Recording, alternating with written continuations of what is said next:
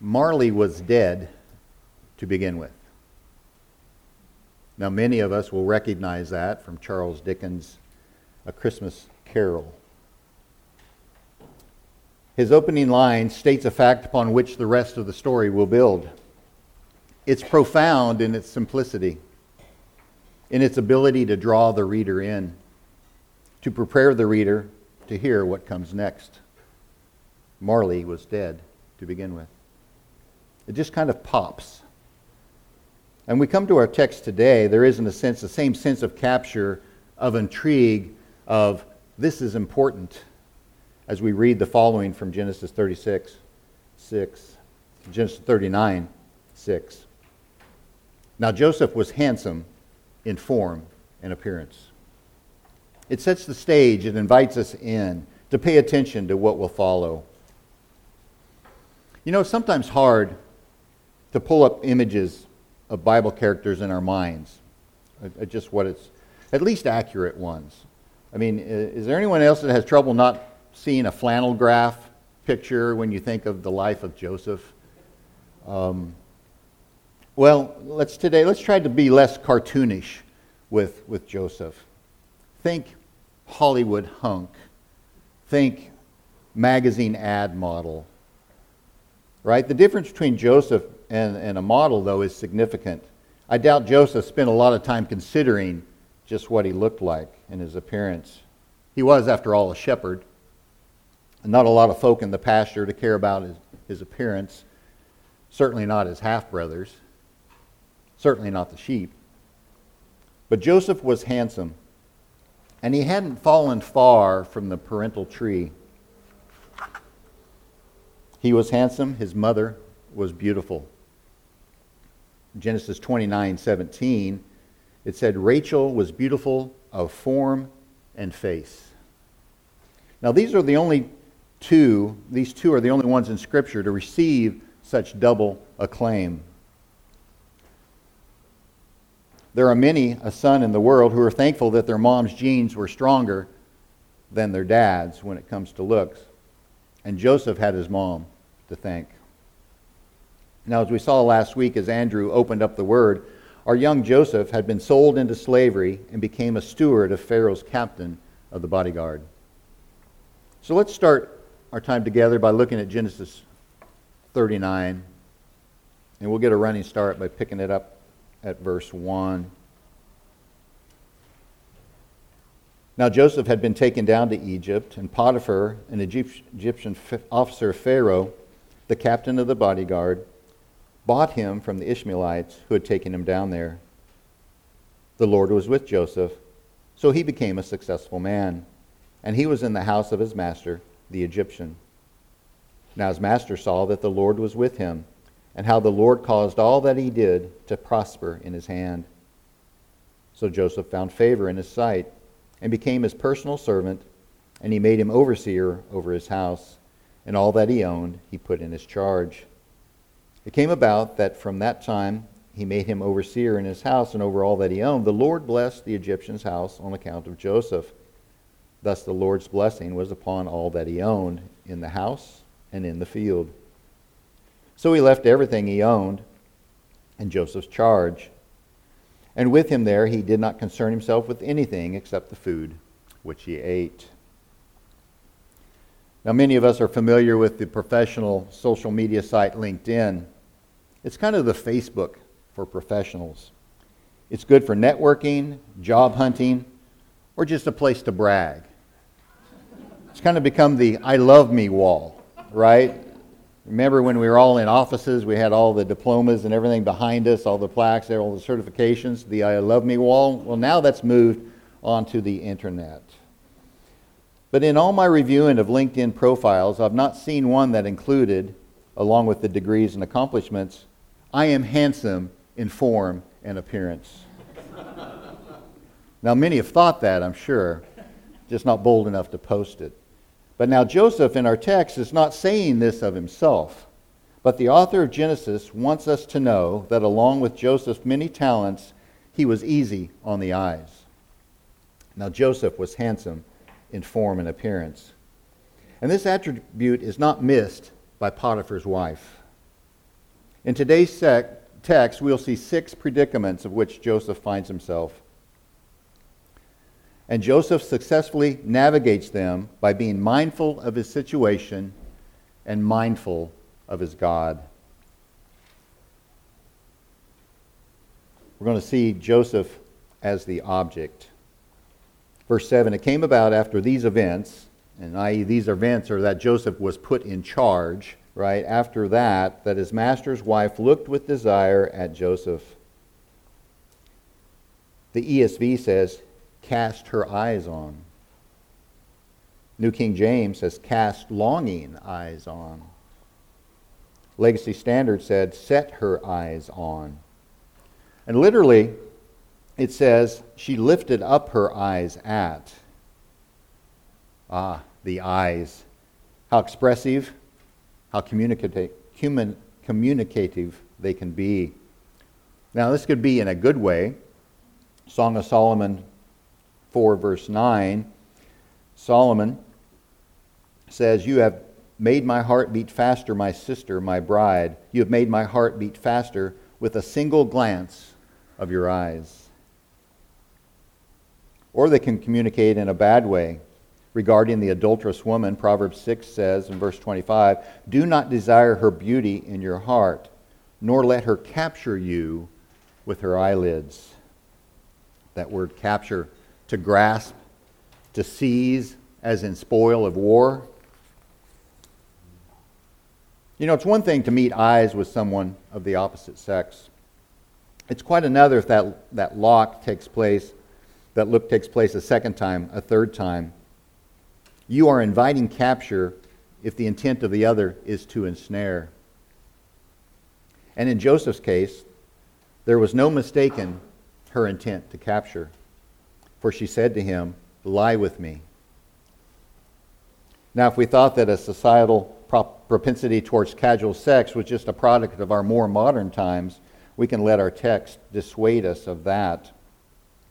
Andrew shared with us regarding the land of Egypt and their Egyptian idolatry into which Joseph had been sold. But it seems that idolatry wasn't all Egypt had to offer. John Lang in his commentary says, the ancients describe Egypt as the home of unchastity and speak of the great prevalence of marriage infidelity, as well as their great sensuality generally. And what would this situation have looked like if Joseph was less than honorable? Kent Hughes writes, what an insidious temptation. Joseph was 17 or 18 years old. His hormones were at full force. Couple that with sexual curiosity. No one would ever know. His family certainly would never find out. They were on the other side of the Sinai. Moreover, Joseph was a slave. His life was not his own. Sexual promiscuity was a daily part of all slaveholding households. He could enhance his career. This is a time-honored political strategy. What's so wrong with a little strategic adultery if it furthers the cause? And face it, old Potiphar was gone all the time, was not meeting his wife's needs. She was entitled to a little caring affection. This would certainly be the loving thing to do. And in today's terms, this situation demanded this ethic. Even more, who could blame him? It was in his blood. What he's referring to is his brothers. Reuben, with his father's concubine Bilhah, and his brother Judah, with his daughter-in-law Tamar. Andrew Schmutzer says this, such powerful, reasonable rationalizations.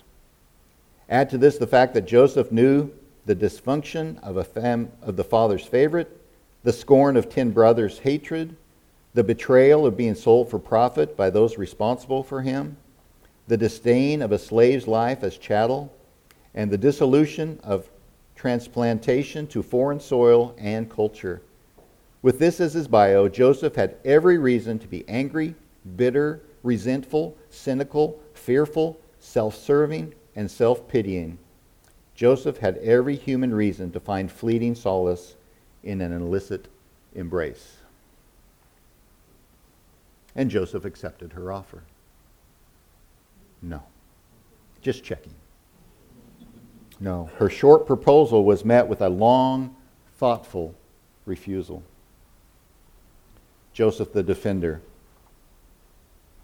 Kurt Strassner says, those who are under the favor of God are expected to demonstrate faithfulness to God. And Joseph does demonstrate faithfulness.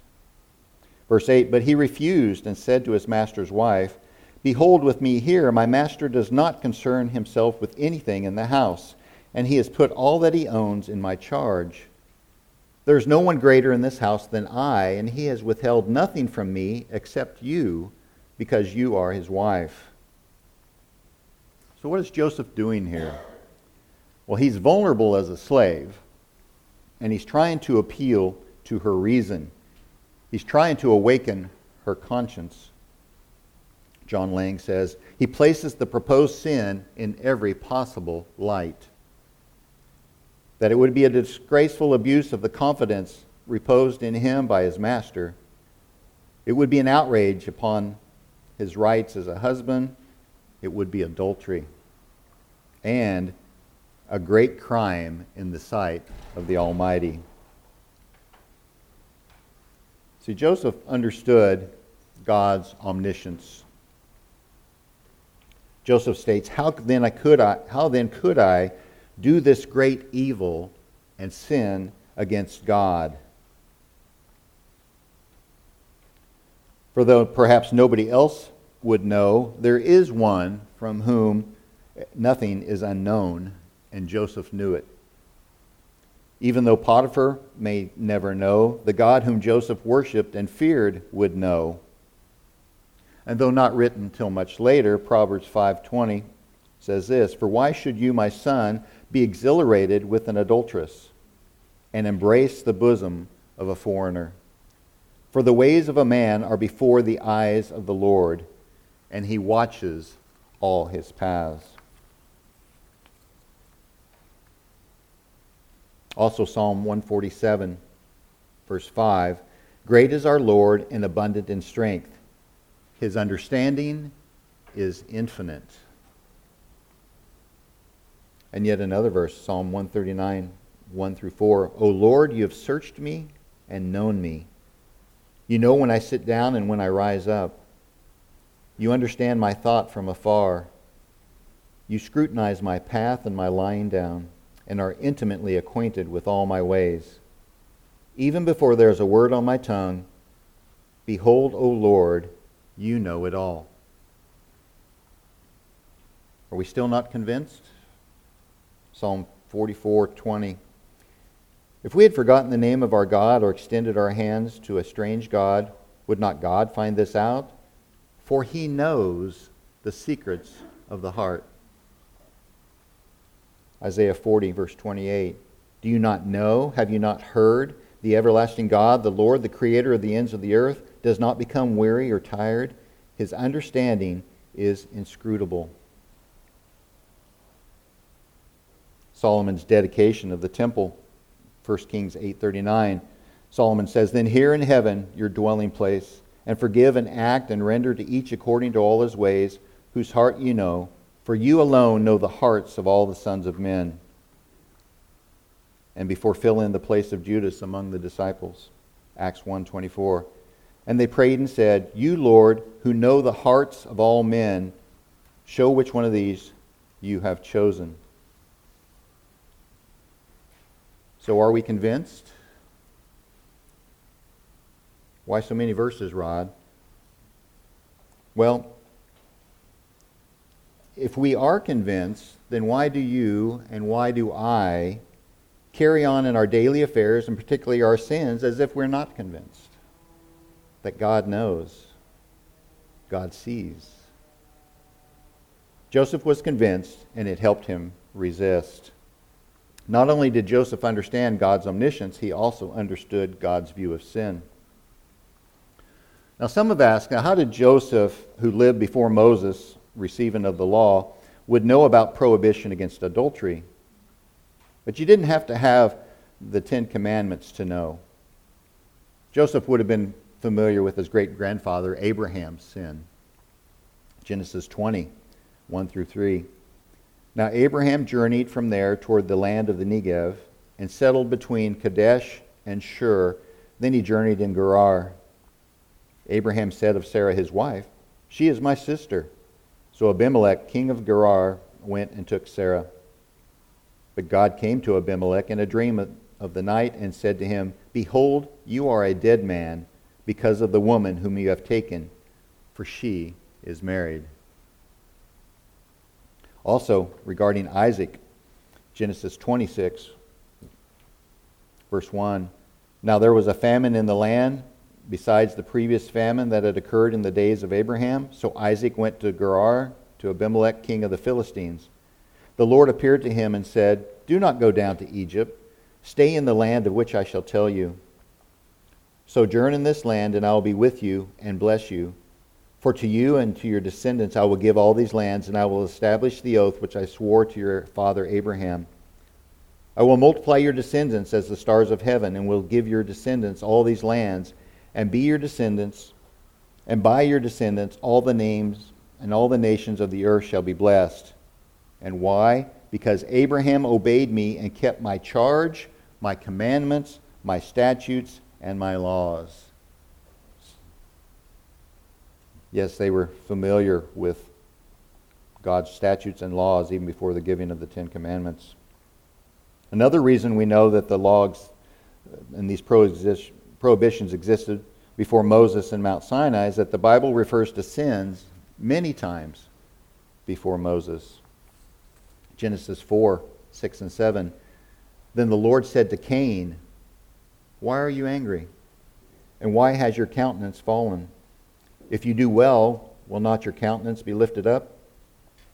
And if you do not do well, sin is crouching at your door, and its desire is for you, but you must master it."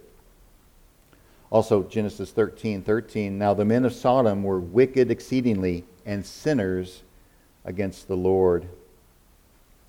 In Genesis 18:20, and the Lord said, "The outcry of Sodom and Gomorrah is indeed great, and their sin is exceedingly grave." What Joseph knew in part, we know in spades. We have the Ten Commandments. Exodus 20:14, "You shall not commit adultery." And to make sure we don't miss it, the 10th commandment in verse 17, "You shall not covet your neighbor's house. You shall not covet your neighbor's wife." But back to Joseph. Joseph was convinced, and his mindset allowed him to resist against an incredible temptation. And his defense was working. We're going to see Joseph the resistor.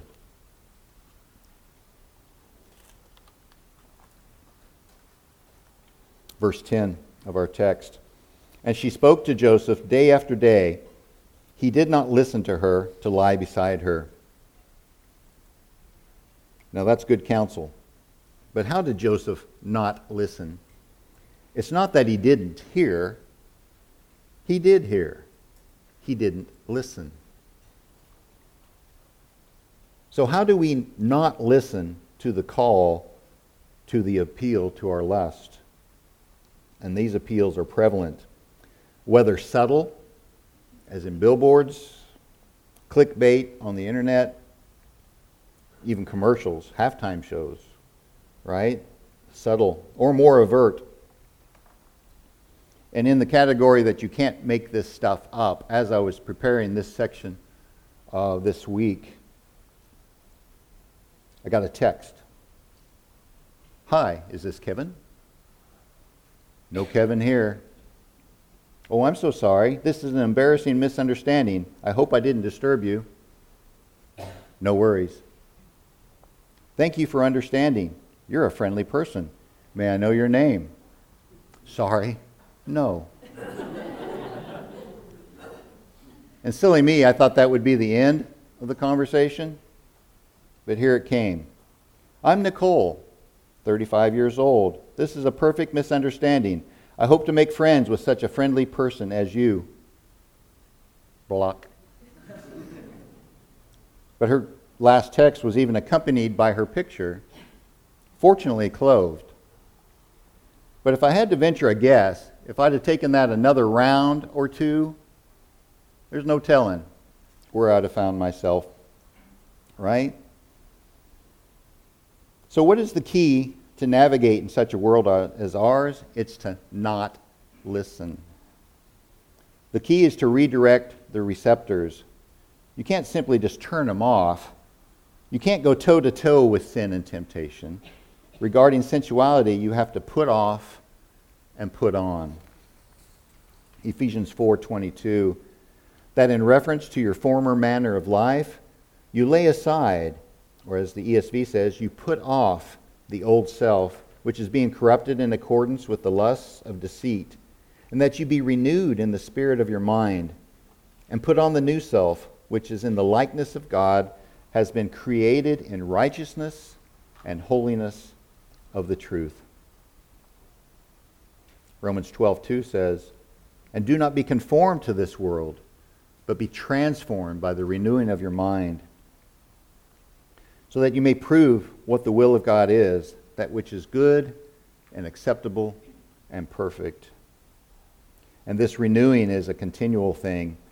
1 Peter 1:14, as obedient children, do not be conformed to the former lusts which were yours in your ignorance, but like the Holy One who called you, be holy yourselves in all your behavior, because it is written, you shall be holy, for I am holy. So let me ask, how holy is holy? Seriously. How holy is holy? How many drops of poison does it take to poison a gallon of milk? Now, we won't get there in perfection this side of glorification, but that should be our direction. See, no one drifts towards holiness. And we tend to play games with holiness. It isn't how many drops poison the milk, but we ask how many drops can we tolerate without getting too toxic. We move toward holiness by loving Christ, by hating the sins for which Christ suffered so greatly on our behalf, in our place. It's dying to self and living for Christ. Colossians 3:1. Therefore, if you've been raised up with Christ, keep seeking the things above where Christ is, seated at the right hand of God. Set your minds on the things above, not on the things that are on earth. For you have died, and your life is hidden with Christ in God. When Christ, who is our life, is revealed, then you also will be revealed with him in glory. Therefore, consider the members of your earthly body as dead to immorality. Stop there. The Greek word is porneia. We don't have to guess what English word comes from that. Therefore, consider the members of your earthly body as dead to immorality, impurity, passion, evil desire, and greed, which amounts to idolatry. For it is because of these things that the wrath of God will come upon the sons of disobedience. And in them you also once walked when you were living in them, but now you also put them all aside. Yes, Joseph did not listen to her, nor neither should we. But not only did he not listen, he worked very hard not to be with her. Verse 10, as she spoke to Joseph day after day, he did not listen to her to lie beside her or be with her. Now, as a slave, Joseph had little say-so over where he was to be and when, but he worked hard not to be with her. Now, Potiphar trusted Joseph to be alone with his wife. And it isn't Joseph that's the problem in this picture. But just because we can be alone with somebody, can be trusted, doesn't mean we should be alone. Can it be said of us that those we love and those who love us are not concerned when we're alone with others? Not concerned when we're alone on the internet? Kurt Stroessner says, Joseph could be trusted, but notice that even though he was trustworthy, he went an extra mile in fleeing temptation. Day after day, Potiphar's wife would put on her perfume, bat her eyelashes, urge Joseph to give in to her seduction. But day after day, Joseph would refuse to listen to her, to lie beside her, or even to be with her. There is the practical key to Joseph's sexual purity. He refused even to be with her. He took great pains to make sure they were never alone. He goes on to say, isn't this a stark contrast with what we saw in Joseph's brother Judah in chapter 38? Judah walked right up to the seductress. Joseph avoided her altogether. What about you? Do you take great pains to not be alone with a member of the opposite sex? This is the only sure way to avoid temptation and false accusation. This could be called the Mike Pence strategy. You might recall back in 2017 when that became national news.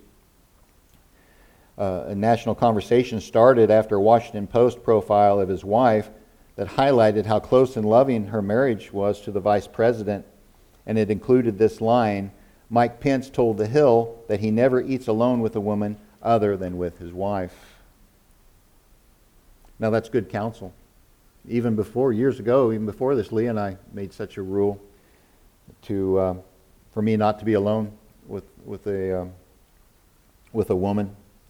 And in professional, it's not easy to pull that off. And there are, so it's not a thus says the Lord rule, but it is a good rule. And if it couldn't happen for whatever reason, Leah would know about it before it happened, right? So it's really hard to pull something, to be stupid, right, if you just told your wife you're not going to be, right? And so it's a good rule, and it's helped us along the way. Now, many a man could save many a heartache just by being more deliberate and defensive, guarding against being alone with a woman. But just because we can be trusted alone doesn't mean we should be. And Joseph worked very hard here to not be alone with Potiphar's wife. And it worked, and it worked, and it worked until it didn't. Brings us to Joseph the entrapped. As a slave again, his strategy of not being alone could only be maintained so long with limited freedom. And so there came a day when they were alone. And verse 11 points this out, that one particular day it didn't work out. It says, now it happened one day that he went into the house to do his work, and none of the men of the household was there inside. She caught him by his garment, saying, lie with me. And that brings us to Joseph, the escapee. Verse 12, and he left his garment in her hand and fled and went outside. In spite of Joseph's intent, his efforts, now he had to take drastic measures to get out of a bad situation. And that's a good example for us. Fleeing is biblical. Fleeing is a command. 2 Timothy 2:22, now flee from youthful lusts and pursue righteousness, faith, love, and peace with those who call on the Lord from a pure heart. 1 Corinthians 6:18, flee immorality. Every other sin that a man commits is outside the body, but the immoral man sins against his own body. It's never too late to flee until it is too late to flee. Sinful relationships have steps, right? And so anytime you come to your senses, flee. It's never too late to flee until it's too late. Don't worry about hurting feelings or what others will think. When your house is on fire, get out. Don't be thinking about how you're going to explain the fire to the insurance adjuster. Now, in piloting, there's a hesitancy to say that you've gotten yourself in trouble. Pilots are a prideful lot. Yes, we are. Right? But you need to declare the emergency when you're in a bind, land safely, and then explain to the FAA why you did what you did. Yes, some bad decisions can be salvaged for a safe landing, but I've been at many wreckage sites where pride led to disaster and death. Get out. Explain later. Be like Joseph and flee. Brings us to Joseph the accused. Verse 13 says, when she saw that he had left his garment in her hand and had fled outside. Sometimes there's nothing that you can do about what others are going to say about us. It's defamation, right, when they say untruths about you. Defamation comes in two forms. You've got slander, which is the spoken side, right? Put your S's together. Slander, spoken. Libel is when it's written out. That's your legal trivia for the day. All right? But she saw that he had left his garment in her hand. And using our sanctified imaginations, what do we have here? We have a woman who is scorned again. We also have one that's perhaps in an embarrassing situation. How to explain why she has Joseph's coat. So embarrassed to be holding a coat that she took, feeling the rejection and futility of trying to successfully seduce Joseph, her embarrassment quickly turns to anger. And anger into revenge. And thus she, in verse 14, she called to the men of her household and said to them, see, he has brought in a Hebrew to us to make sport of us. He came in to me to lie with me, and I screamed. Yes, scorned sinners are vindictive. And scorned sinners can be liars. Verse 15, when he heard that I raised my voice and screamed, he left his garment beside me, and he fled and went outside. So she left his garment beside her until his master came home. Then she spoke to him with these words, the Hebrew slave whom you brought to us, right? This vindictiveness leads to blame shifting. Basically saying to her husband, this is really your fault. And you don't have to be a scorned sinner to do this. It's a common default position of sinners and goes all the way back to the Garden of Eden. Genesis 3:11. And God said, have you eaten from the tree of which I commanded you not to eat? The man said, the woman whom you gave me to be with me, she gave me the fruit from the tree, and I ate. And here, she says, the Hebrew slave whom you brought to us came into me to make sport of me. And as I raised my voice and screamed, he left his garment beside me and fled outside.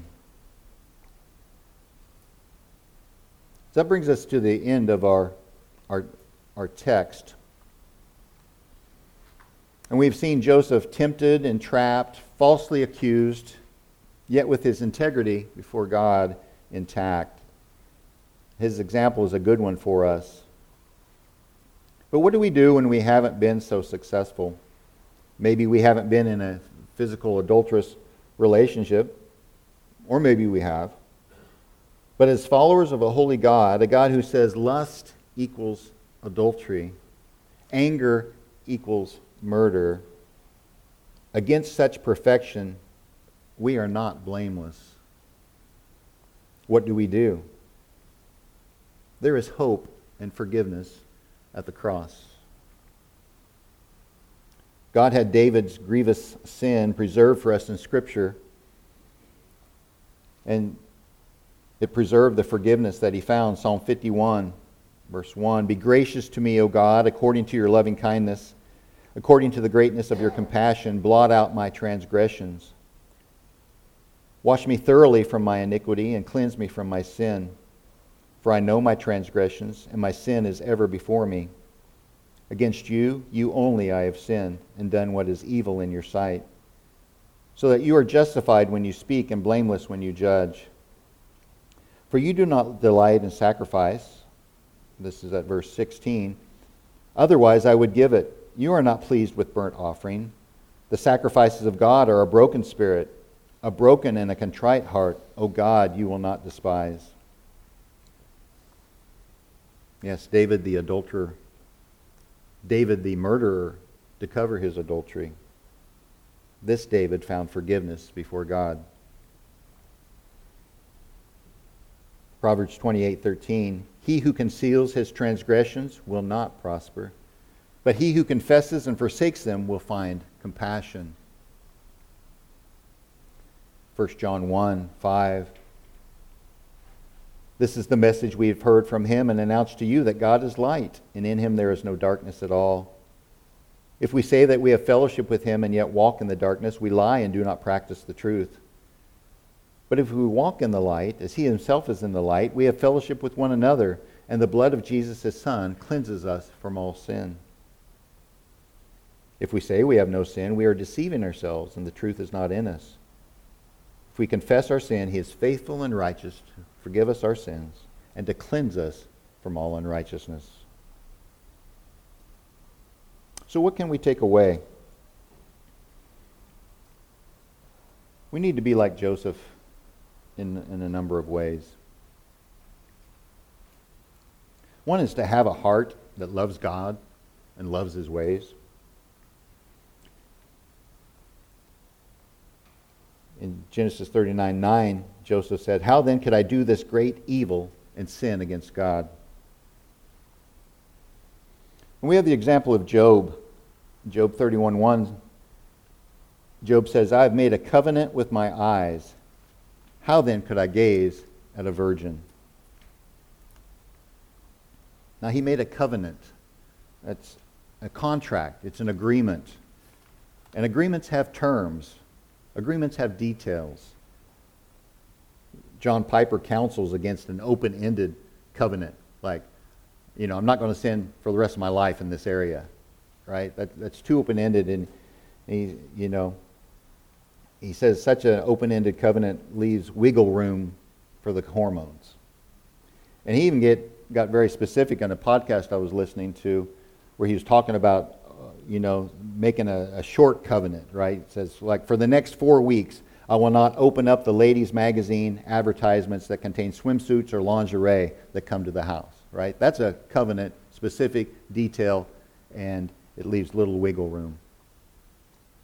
So we should be more thoughtful about how to be holy before God with our eyes, because our eyes are like magnets, and they are pulled towards objects and then set upon them securely. We also need to be careful where we go. Pat Niemers, in his book Retractions, talks about a phrase that he coined and I like. It says, paths lead to places. He was counseling a friend who was caught up in sexual sin against his wife and his family. The men confessed, I just ended up in a gay bar. And Pat said to him, you didn't just end up there. You had to drive there. You had to take the path that led to the bar. In fact, you had to think about driving there before you got in the car to drive there. Every path has a trailhead where it begins. And I'd encourage us all to do a word search in the Proverbs for the word path. It's filled. Proverbs is filled. Proverbs 1:15, my son, do not walk in the way with sinners. Keep your feet from their path. So whether your path trailhead is a physical one or an electronic one, consider your paths. Stay on the positive path, the path toward holiness. Proverbs 3:5 and 6. Trust in the Lord with all your heart, and do not lean on your own understanding. In all your ways acknowledge him, and he will make your paths straight. Proverbs 4:18. But the path of the righteous is like the light of dawn that shines brighter and brighter until the full day. Also, like Joseph, we need to know that the Lord knows. Proverbs 5:21, for the ways of a man are before the eyes of the Lord, and he watches all his paths. Now, this is a terrifying thing if we're in the wrong and in sin. This is a very comforting thing, right, if we're seeking to please the Lord in what we're doing. And like Joseph, knowing God knows is a huge help to help us in this fight.